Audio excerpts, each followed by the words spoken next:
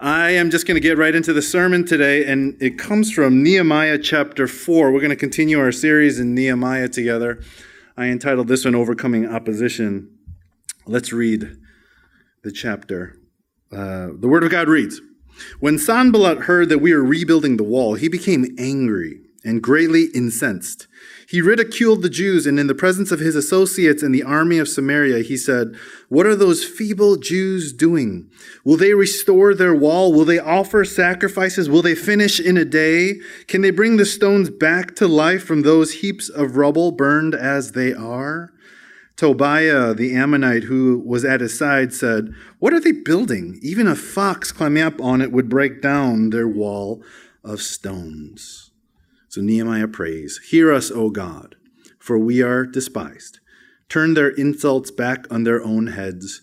Give them over as plunder in a land of captivity. Do not cover up their guilt or blot out their sins from your sight, for they have thrown insults in the face of the builders." So we rebuilt the wall till all of it reached half its height, for the people worked with all their heart. But when Sanballat, Tobiah, the Arabs, and the Ammonites, and the people of Ashdod heard that the repairs to Jerusalem's walls had gone ahead and that the gaps were being closed, they were very angry. They all plotted together to come and fight against Jerusalem and stir up trouble against it. But we prayed to our God and posted a guard day and night to meet this threat. Meanwhile, the people in Judah said, "The strength of the laborers is giving out, and there is much rubble that we cannot rebuild the wall." Also, our enemies said, "Before they know it or see us, we will be right there among them, and will kill them and put an end to the work." Then the Jews who lived near them came and told us 10 times over, "Wherever you turn, they will attack us." Therefore, I stationed some of the people behind the lowest points of the wall at the exposed places, posting them by families with their swords, spears, and bows. After I looked things over, I stood up and said to the nobles, the officials, and the rest of the people, "Do not be afraid of them. Remember the Lord, who is great and awesome, and fight for your families, your sons and your daughters, your wives, and your homes." When our enemies heard that we were aware of their plot and that God had frustrated it, we all returned to the wall, each to his own work. From that day on, half of my men did the work, while the other half were equipped with spears, shields, bows, and armor. The officers posted themselves behind all the people of Judah who were building the wall. Those who carried materials did their work with one hand and held a weapon in the other. And each of the builders wore his sword at his side as he worked. But the man who sounded the trumpet stayed with me. Then I said to the nobles, the officials, and the rest of the people, "The work is extensive and spread out, and we are widely separated from each other along the wall. Whenever you hear the sound of the trumpet, join us there. Our God will fight for us." So we continued the work with half the men holding spears from the first light of dawn till stars came out. And at that time, I also said to the people, "Have every man and his helper stay inside Jerusalem at night, so they can serve us as guards by night and as workers by day." Neither I nor my brothers, nor my men, nor the guards with me took off our clothes. Each had his weapon, even when he went for water. Let's pray. Father, we thank you so much for the things that you're sharing with us, your heart that you're sharing with us as we study this book of Nehemiah together. Lord, we see that through Ezra, you taught us that our whole lives were to be a worship to you, that every aspect of our lives were saved, redeemed to give you glory. And so, God, as we enter even into this book, it's obvious that there is ministry that you created us for. There is a lost world and our lost generation that you created us to save. And Father, we pray that as we continue to study this book of Nehemiah together, that you'll continue to place that burden upon our hearts to be the salt and light in our generation so that you might be made known through us. We thank you, God. In Jesus' name we pray. Amen. You know, Nehemiah chapter 4 is a story of God's people coming under attack. And this week, maybe more than a lot of weeks this year, it's been a week of attacks, hasn't it? There were terrorist attacks in the nation of Israel, if you didn't know. There's a lot of them. And that Scott Morrison's own party members were attacking his own character. Were attacking his character on the parliament floor. Oh my gosh. Will Smith attacked Chris Rock, at the Oscars. This was a week of attacks. And it just goes to show that anytime you put yourself out there to stand for something or to represent something, in any single way, you welcome opposition within your life, especially when it comes to your faith. Isn't that correct? You know, following Christ and living according to Scripture is becoming increasingly unpopular in our day and age. You know, things like prayer, biblical gender roles, and biblical marriage, as well as even issues of holiness, are now becoming battles that are being lost in the public arenas, even here in this country. And so when Christians take a biblical stand for Jesus in this world, it is assured that we will encounter oppositions and attacks in our lives. And if we don't know how to properly handle them and to overcome them God's way, then a lot of times, you know, I've seen a lot of Christians not able to handle those things, and it's so devastating that a lot of times it renders us helpless.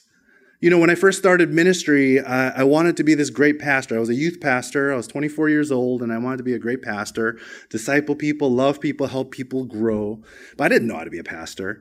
You know, they don't teach you that when you become a Christian, right? You should.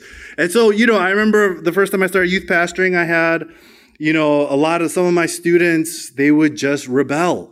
Yeah, that happens to me very frequently as a pastor. They would just rebel. And they said some really harsh words in my first year as a youth pastor.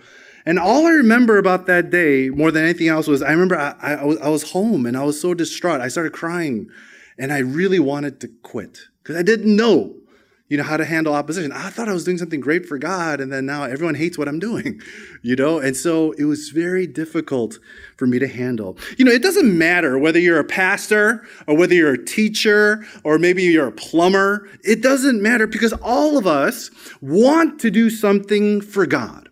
We want to live for God. We want our lives to matter, right? We all have a ministry that we want to be faithful to. And achieving those goals are hard enough. But then all of a sudden, you know, they become much more difficult when you encounter opposition as you try to live out those goals. And opposition can take many forms. It could be disagreements. It could be personal attacks. It can be glass ceilings. It can be unfair practices or unjust practices. It could take the form of physical illnesses. There are so many ways that we can encounter things like opposition. And they can come from anywhere and anyone. But before we get to those principles of how to overcome opposition, I just want to share 3 principles of opposition that I want each one of us to keep in mind. And that's this. Number 1, no matter what kind of opposition you face, it is always spiritual. Okay, I'm not trying to spiritualize life, but this is what Ephesians 6:12 says. It says, "For our struggle is not against flesh and blood, but against the rulers, against the authorities, against the powers of this dark world, and against the spiritual forces of evil in the heavenly realms." And what you have to realize is that it's very simple. We have an enemy, and the enemy's name is Satan. And Satan's only goal is to try and stop you from living for Christ. That's it, right? He's trying to stop you from living for Christ. And he's going to do everything that he can to influence people, nations, circumstances, so that you will fail. So when you encounter opposition within your life, you got to know that there is a greater battle that you're actually facing than the challenge that might be right in front of your face. And if it really is a spiritual battle, then we need to learn how to fight with spiritual weapons. Okay? Number 2. Secondly, we need to always expect that we will be attacked. Or maybe a better way to say it is, we shouldn't be surprised when we are attacked. What Jesus said in John 15:18-19, it said, "If the world hates you, keep in mind that it hated me first. If you belong to the world, it would love you. But as it is, you don't belong to the world, because I have chosen you out of the world. That's why the world hates you." These are very direct and poignant truths by Jesus Christ, right? If we side with Christ, the world will be against us. That's exactly what he's saying. But here are 2 verses that hopefully will encourage you so that you will face those attacks head on. Matthew 10, Jesus says, "Blessed are those who are persecuted because of righteousness, for theirs is the kingdom of heaven." There's a reward, an eternal one. John 16:33 says, "I have told you these things so that in me you might have peace. In this world you will have trouble, but take heart, I have overcome the world." Now that John 16:33 verse is an amazing one. It's, read this. It's absolutely amazing. What it's saying is that no matter how bad your opposition gets, always know that we are already on the winning side, right? That's what's amazing. Christ has already won. We're already on the winning side. And if we choose to face those oppositions for Christ, not only will we have peace, but we will be rewarded by God, right? And so what all this is saying is that, look, if Satan and the world attack Jesus, they're going to attack us too, and we shouldn't be surprised. I had this one mentor, one of my first mentors in my life, and he always told me, hey, Eddie, if you feel like you're being attacked, that might be a great indicator that you're actually doing something right, because Satan's afraid, and so he wants you to stop. The scary part in life, and especially in your spiritual life, is when you don't feel like you're being attacked, because maybe you're not really being faithful. Then there's nothing for Satan to fear. Isn't that interesting? And I always keep that in mind. Lastly, thirdly, be a soldier, right? And this is spiritual battle. You know, soldiers always know that they're in a war. They're discharging their weapons against the enemy. They're protecting themselves and their platoon. And when they see their wounded buddies, they go and they save their lives. But even greater, soldiers always know who they are fighting, why they're fighting, and what they are fighting for. And to me, I always feel like this is what the church is supposed to look like. You know, when you come to church, there should be the sense of like we're regathering because all of us are fighting this eternal battle, this ministry that God has called us to, this eternal privilege to live for something greater than ourselves, and that's the kingdom and his glory. And yet we come here to get recharged by one another, to help one another, to heal one another, to love each other, and to grow together. But the truth is, however, that I think the church simply doesn't have enough soldiers. You know, we got a lot of guys who like wearing the uniform of Christianity. We got a lot of guys in the church that love talking Jesus, but we don't have a lot of people who are actually fighting to win souls for Christ. So that's fighting eternal battles. You know what I'm saying? Fighting to win our generation, to show off to our generation how amazing Christ really is, and engaging in those battles, actually fighting for souls, right, that we are called to fight. And, you know, I just try to think very simply all the time about spiritual warfare. If Satan is attacking the church and is fighting 24/7 to win this world for him, then shouldn't Christians be fighting 24/7 as well? That's it. I just think that simply. And I really believe we need to be, right? The church needs soldiers. So be a soldier. And so now that we know those, basic principles of spiritual warfare, how can we overcome opposition together? I think today's passage gives us 3 ways that we can do that. And the first is prayer. I'm going to read verses 1-5. It says, when Sanballat heard that we were rebuilding the wall, he became angry and was greatly incensed. He ridiculed the jewels in the presence of his associates and the army of Samaria. And he said, what are those feeble Jews doing? Will they restore their wall? Will they offer sacrifices? Will they finish in a day? Can they bring stones back to life from those heaps of rubble burned as they are? Tobiah the Ammonite, who was at his side, said, what are they building? Even a fox climbing up on it would break down their walls of stones. And so Nehemiah prays, hear us, O God, for we are despised. Turn their insults back on their own heads. Give them over as plunder in a land of captivity. Do not cover up their guilt or blot out their sins from your sight, for they have thrown insults in the face of the builders. In Nehemiah 3, what we talked about last week, we read that they started the work of rebuilding the walls. And then all of a sudden, once they started building, and just like we said, anytime you take a stand or you want to do something for God, it's for sure that you're going to encounter opposition. So the moment they started building, all of a sudden they came under attack. Sanballat and Tobiah, they were the regional governors of the territories of Jerusalem, and they began taunting the Jews. And they began taunting the Jews in so many ways. They made fun of the Jewish people. They made fun of their vision and their dream. They made fun of their abilities. They made fun of God. They made fun of all their efforts. And these were public taunts being made in the Jewish people's faces as they tried to build.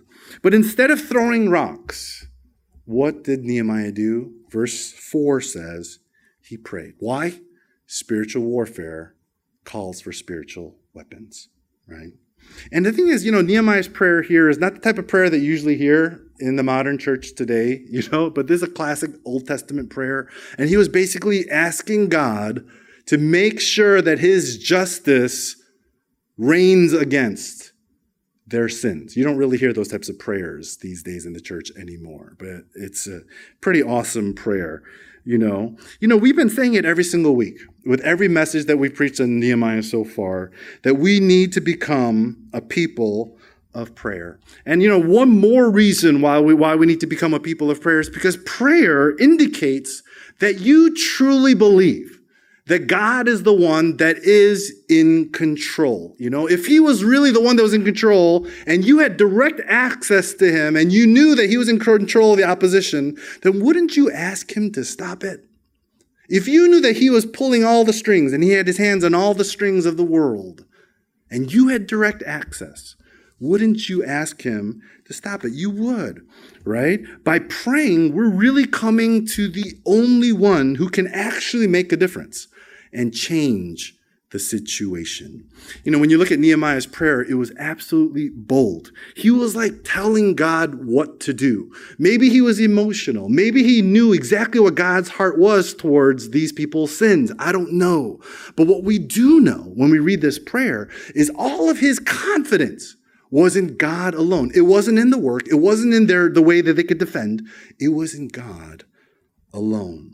And prayer does that. Prayer reassures us as his people that God is in full control. It is in prayer that we get affirmed that we are his beloved, that we are his treasure. We get comforted in that. It is in prayer that we get reminded that he is the one that fights our battles, that he is our vindicator, right? And that he always works for our good. It is in prayer that he speaks to us, and that he leads us in his truth so that our confidence can be in him alone. I shared before how I was on crutches for 5 weeks and how that caused me to pray so much more than I did before and for a very long time. And through those times of prayer, God really woke me up to my own sin, to the compromise in my life, to my lack of commitment to this ministry, to you guys, to my family, maybe even to my walk with God. And as a result, what was awesome about that is that through prayer, my focus became laser clear, right? And I knew what I wanted to do and how I wanted to live for God. And I just set my life upon that pathway once again. But I was also reminded during that time that sin is the reason for all of life's maladies and all of life's infirmities, right? Sin is the reason my ankle is it is. If there was no sin, my ankle would be perfect, right? All of our bodies would be perfect. If there was no sin, there wouldn't be war, there wouldn't be violence, there wouldn't be poverty and famine in this world. And so what that reminded me was that the evil one really is at work 24/7 in this world. Right? He is working hard to win this world for himself. And sadly, I was really awakened to how much I don't care that he is. Do you know what I'm talking about? It's so obvious when you turn on your news, and if you get it from YouTube or it doesn't matter where you get your news from, it's obvious that this world is messed up. And that should convince us that Satan is working 24/7 against the principles of Scripture, against the principles of God. But do we care enough to fight? Do we care enough to pray to the only one who can change that situation? And I was awakened to the fact that I didn't, but that we need to as a church. So I started praying even more, and I came to some either good or bad realizations, and let me just share those with you. Number one, I came to this fact. I realized I cannot conquer sin, whether it's in my life or in this world. But praise God that I can't, because Jesus already did. So we can put our hope in Christ. Secondly, I came to the conclusion that I cannot defeat Satan. I cannot defeat temptation in my life. I cannot defeat all these things that are happening. But praise God, I don't have to, because Jesus already defeated Satan. And if I just put my trust in Christ, then we can overcome. Thirdly, I cannot change the world. I can't change it. But what I can do is I can change to be who God says that I was saved to be and created to be for his glory. And when I align myself with who he says I am, then God can now use me to change the world, right? I become this eternal instrument to do whatever God wishes. And that's amazing, right? And when those truths come to you personally, it has an effect upon you. It makes you want to live for God. It makes you want to step into who he says that we were always called to be and to take risks for him and to live in those ways so that he can reign over sin in this world, right? And when those things happen, your confidence starts to rest in God alone. We need these truths and we need these realizations every single day, but they only come when we pray. They really do.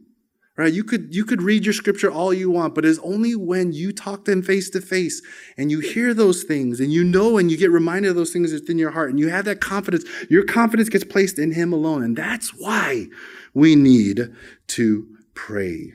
A true vision of God changes everything. So prayer not only brings us to the truth of who Jesus truly is, but it moves our hearts to trust in him against any opposition that we face. When we read the rest of this chapter, what you find is Nehemiah basically commanding everybody to look at God and to trust in God. That is a man who has prayed, right? Only someone who has prayed and has his full confidence in God can yell at people to do that. You know, it's because he knows.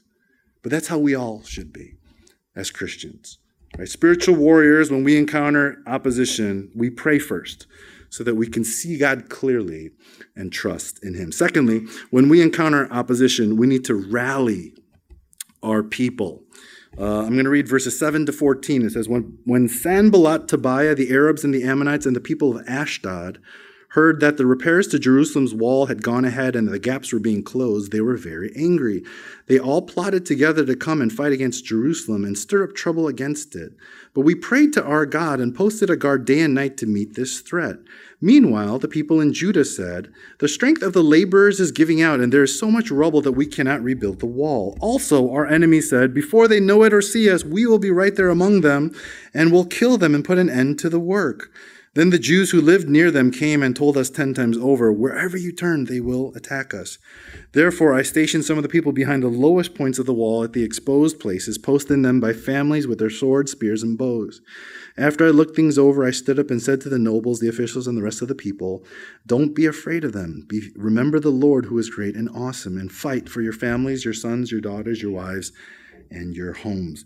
In this passage, we see the opposition very, very clearly. We have Sanballat, we have Tobiah, we have the Arabs, we have the Ammonites, and we have the Ashdodites, and they all plan to attack Jerusalem. Now, just to give you a picture of this stuff, each one of those people represent tribes that surround Jerusalem. So literally, Jerusalem is surrounded from the north, east, south, and west by people who want to attack this city, right? If you were a Jew, you would be scared, and that would be natural.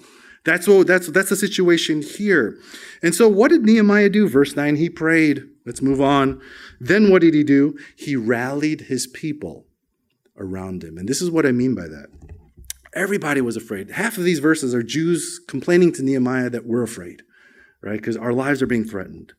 And so Nehemiah realized that if we fight together and we fight alongside those whom we love and those whom will help us focus and keep our focus upon God, we'll actually have a chance to be successful. So he grouped them in clans and equipped them to fight. He reminded them of God's promises and shifted their hope in God. And he reassured them that we were all one people. And if we stick together, we will all be supported and successful. There are two things that I want to say about this. And the first is this.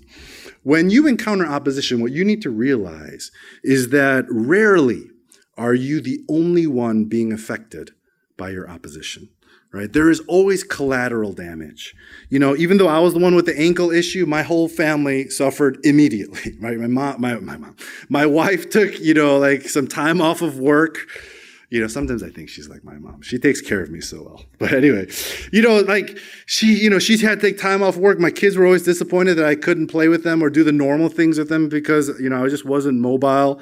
I became really irritable and frustrated, and therefore I was irritable and frustrated towards them. I know some of you messaged me, which was really great, and you were supportive. I don't even remember how I responded. I hope I responded graciously. But if I didn't, it's because I was irritable and frustrated. I might have pushed your help away, and if I did, I apologize.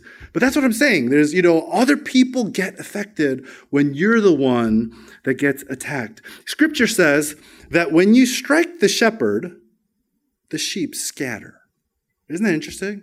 When you strike the shepherd, the sheep scatter, which means that whenever one person gets attacked, the people around that person will always get affected. I'm willing to bet that there are people in this room who are probably victims of collateral damage, either by your parents or by your workplaces, possibly even this church. And if so, I hope, we have it in our hearts to forgive them. Maybe we'll take some time after this message to do that and to find healing in Christ alone and to forgive those that may have sinned against us. But Scripture says that basically when one person gets attacked, there are many others that will also suffer.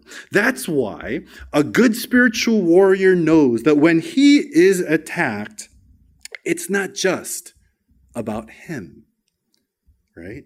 But it's about everyone else around him as well. So the second thing that he does is that he responds to the attack by leaning upon and embracing his spiritual communities so that they can all fight together, right? And through that, it affirms how valuable his brothers and sisters really are to him and to each other. And that's what we truly need to do.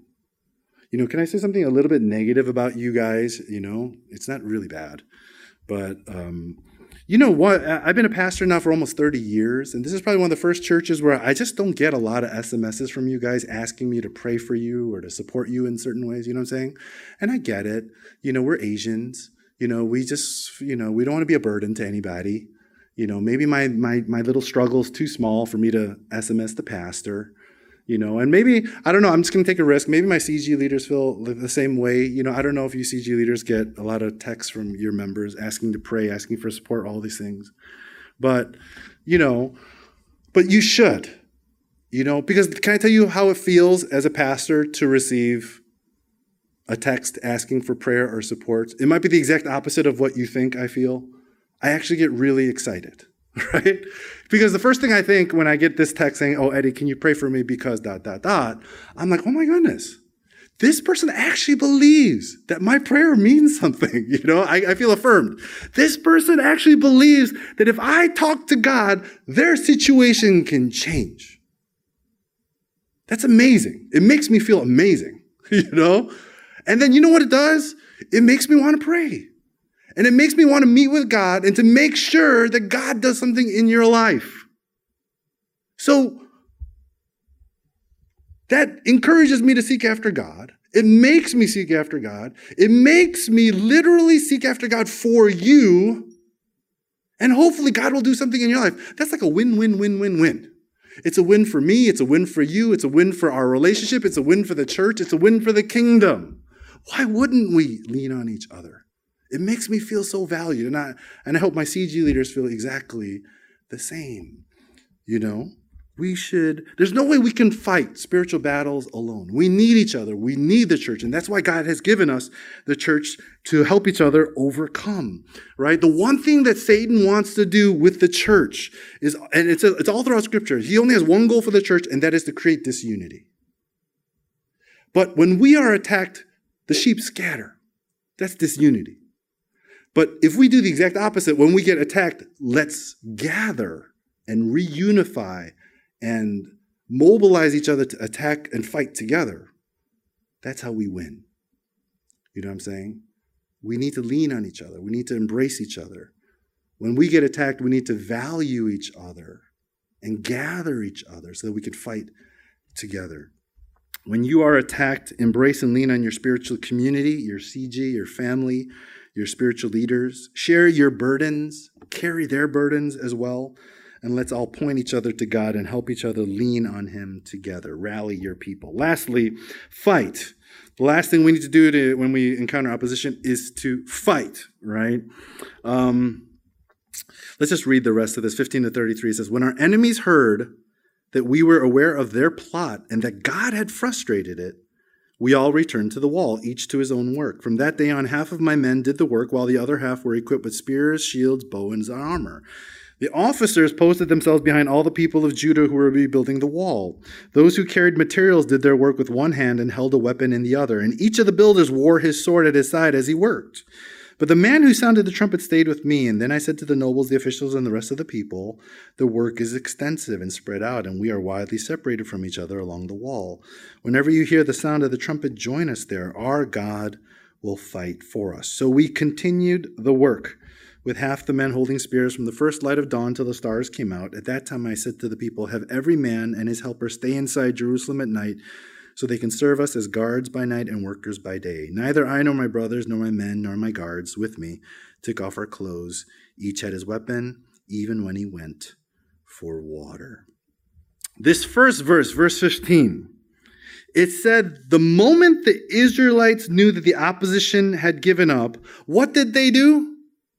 They all went back to work. Now the thing is, that sounds like a verse like, oh, now that we have no more opposition, they all went back to their normal lives. That's what the verse sounds like it's saying. But when we look at the rest of this passage, did they go back into normal life mode? Did they relax at all? And the answer is no. As a matter of fact, they did the exact opposite. They reinforced their guard, right? They worked even harder to rebuild when they weren't being attacked, and they were always on high alert 24/7.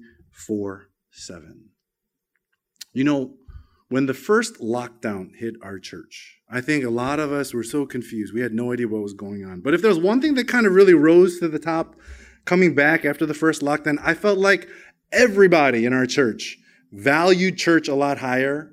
We realized, wow, people are dying. Maybe and we thought about eternity, you know, and we thought about death.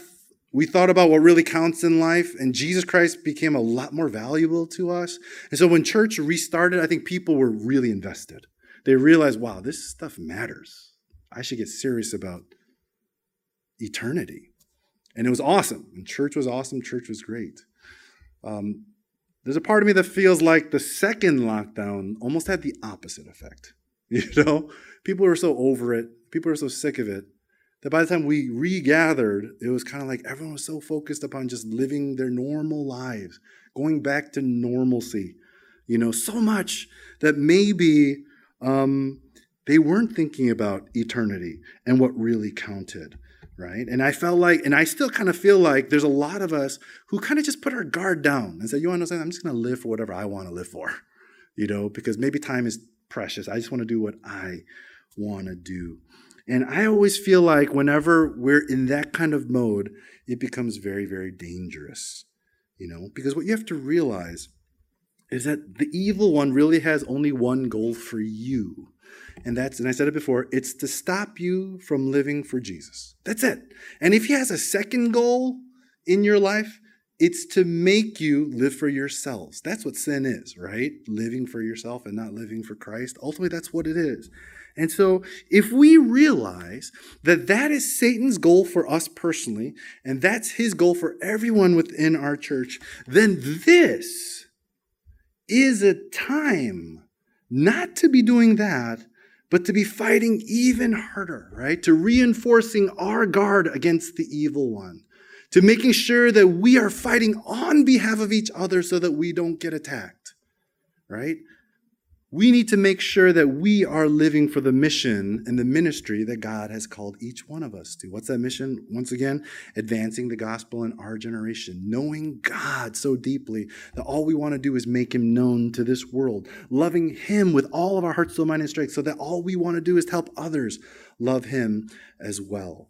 We all need to be doing kingdom work with our left hand and fighting for our brothers and sisters with our right, just like they were doing in this passage. There is no greater time than now to be a soldier for the kingdom and to fight for the kingdom. So when you encounter opposition, pray, rally your people, and fight. You know, sometimes in life, you just have to pause and ask yourself, hey, what is really going on here in my life?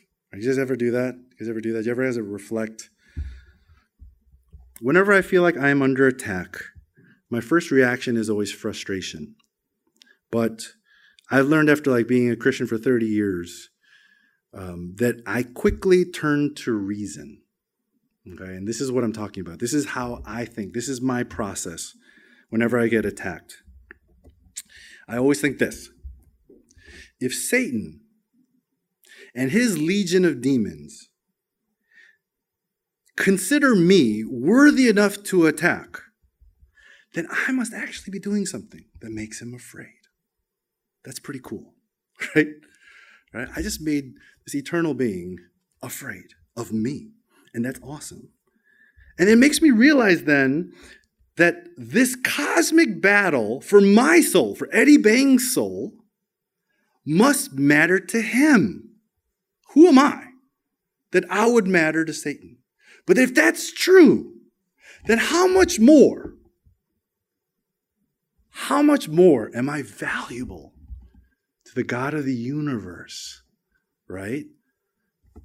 How much more must I mean to God? And then all of a sudden I come to this conclusion, oh my God, if there's a cosmic battle for me, I must really matter. My life must matter. Therefore, my decisions must matter. Right? And I can either choose to fight on the side that has already won, the side that continues to make God great and strengthens me in him, or I can just give in to whatever I want to do and choose to live a defeated life, which it is then, succumbing to all the world's desires and dreams, and therefore becoming all that Satan wants me to be. And when I think that clearly, I fight. That's it. Maybe my heart doesn't want to be this, but I know I don't want to be that, so I fight. To me, it's that simple, right? And I want all of you to do the same. The church needs more soldiers, you know? We need more people fighting for ourselves, fighting for our families, fighting for our brothers and sisters. We need more soldiers who want to make Christ known in this world. But once again, if you don't ever put yourself out there, maybe there's no reason for you to be attacked. That's a scary position to be in. Let's be a church that not only lives out his mission, but overcomes opposition together. Let's pray.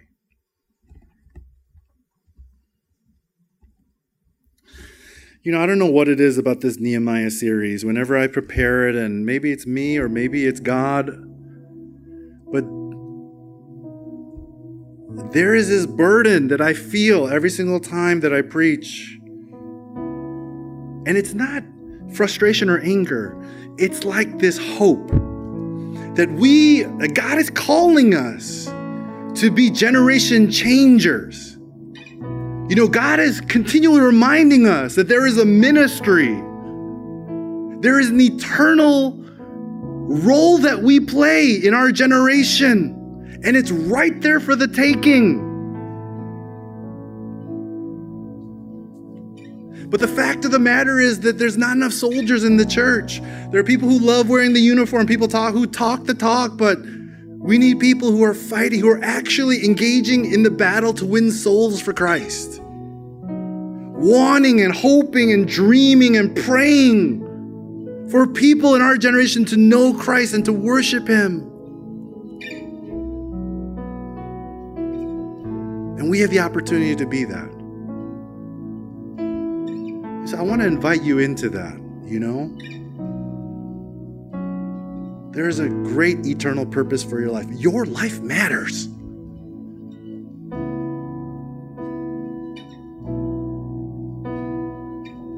Can I just encourage you to take a step today to give yourself to live eternally? Why don't we just take a minute and let's just talk to God about that together. Let's pray.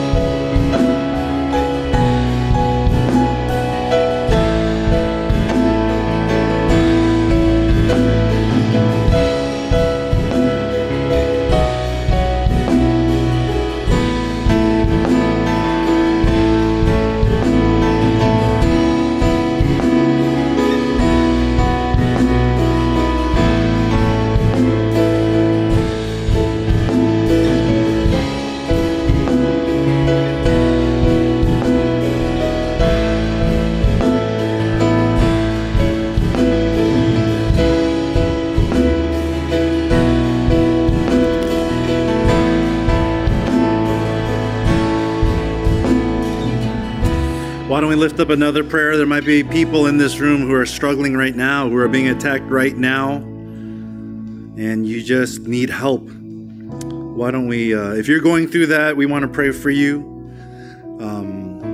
We may not know who's struggling, but let's pray for each other in this room. Let's just really lift people up and just ask God. God knows who's struggling. God knows who needs the help. Let's unify our hearts together and fight for one another today. So can we lift up a prayer for those that might be going under opposition right now? They're being attacked right now, so that they'll keep their hearts focused upon God, that they'll keep their hope centered upon God alone, and that we as a church will continue to unify and prevent the evil one from breaking us apart, so that we might fight together for him. Let's pray and let's fight on behalf of our brothers and sisters right now. Let's pray.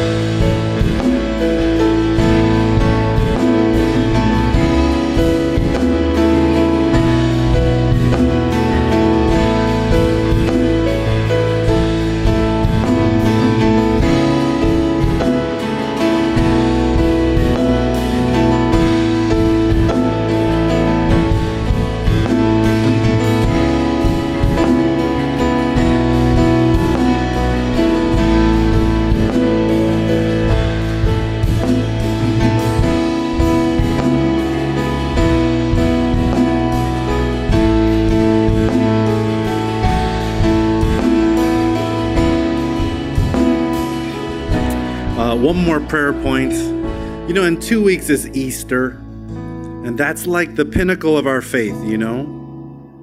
And it's always a wonderful time to recenter our whole lives upon Christ.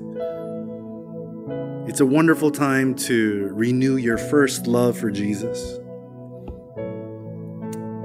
But, you know, it always takes preparation. You know, just because you rock up on a Easter service doesn't mean that something's going to happen. But I truly believe that those who look forward and who are constantly looking towards Christ, Easter service, the whole Easter weekend, the whole Easter week becomes a wonderful week of renewal. And I really want that for each one of you. So can we just lift up a prayer for yourself and ask God these next 2 weeks, for some reason, awaken my heart even more deeply to Jesus. Renew my first love for you. And let me be a true, not only son or daughter, a soldier for the kingdom.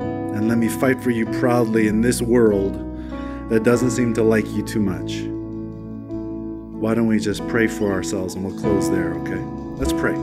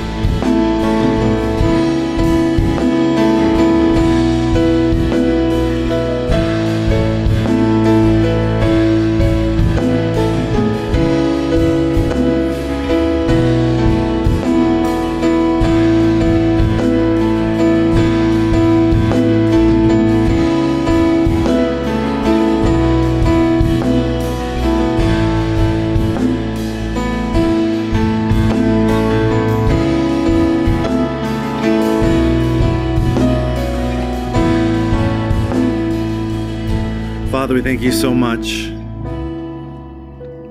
Father, you're real. You are real.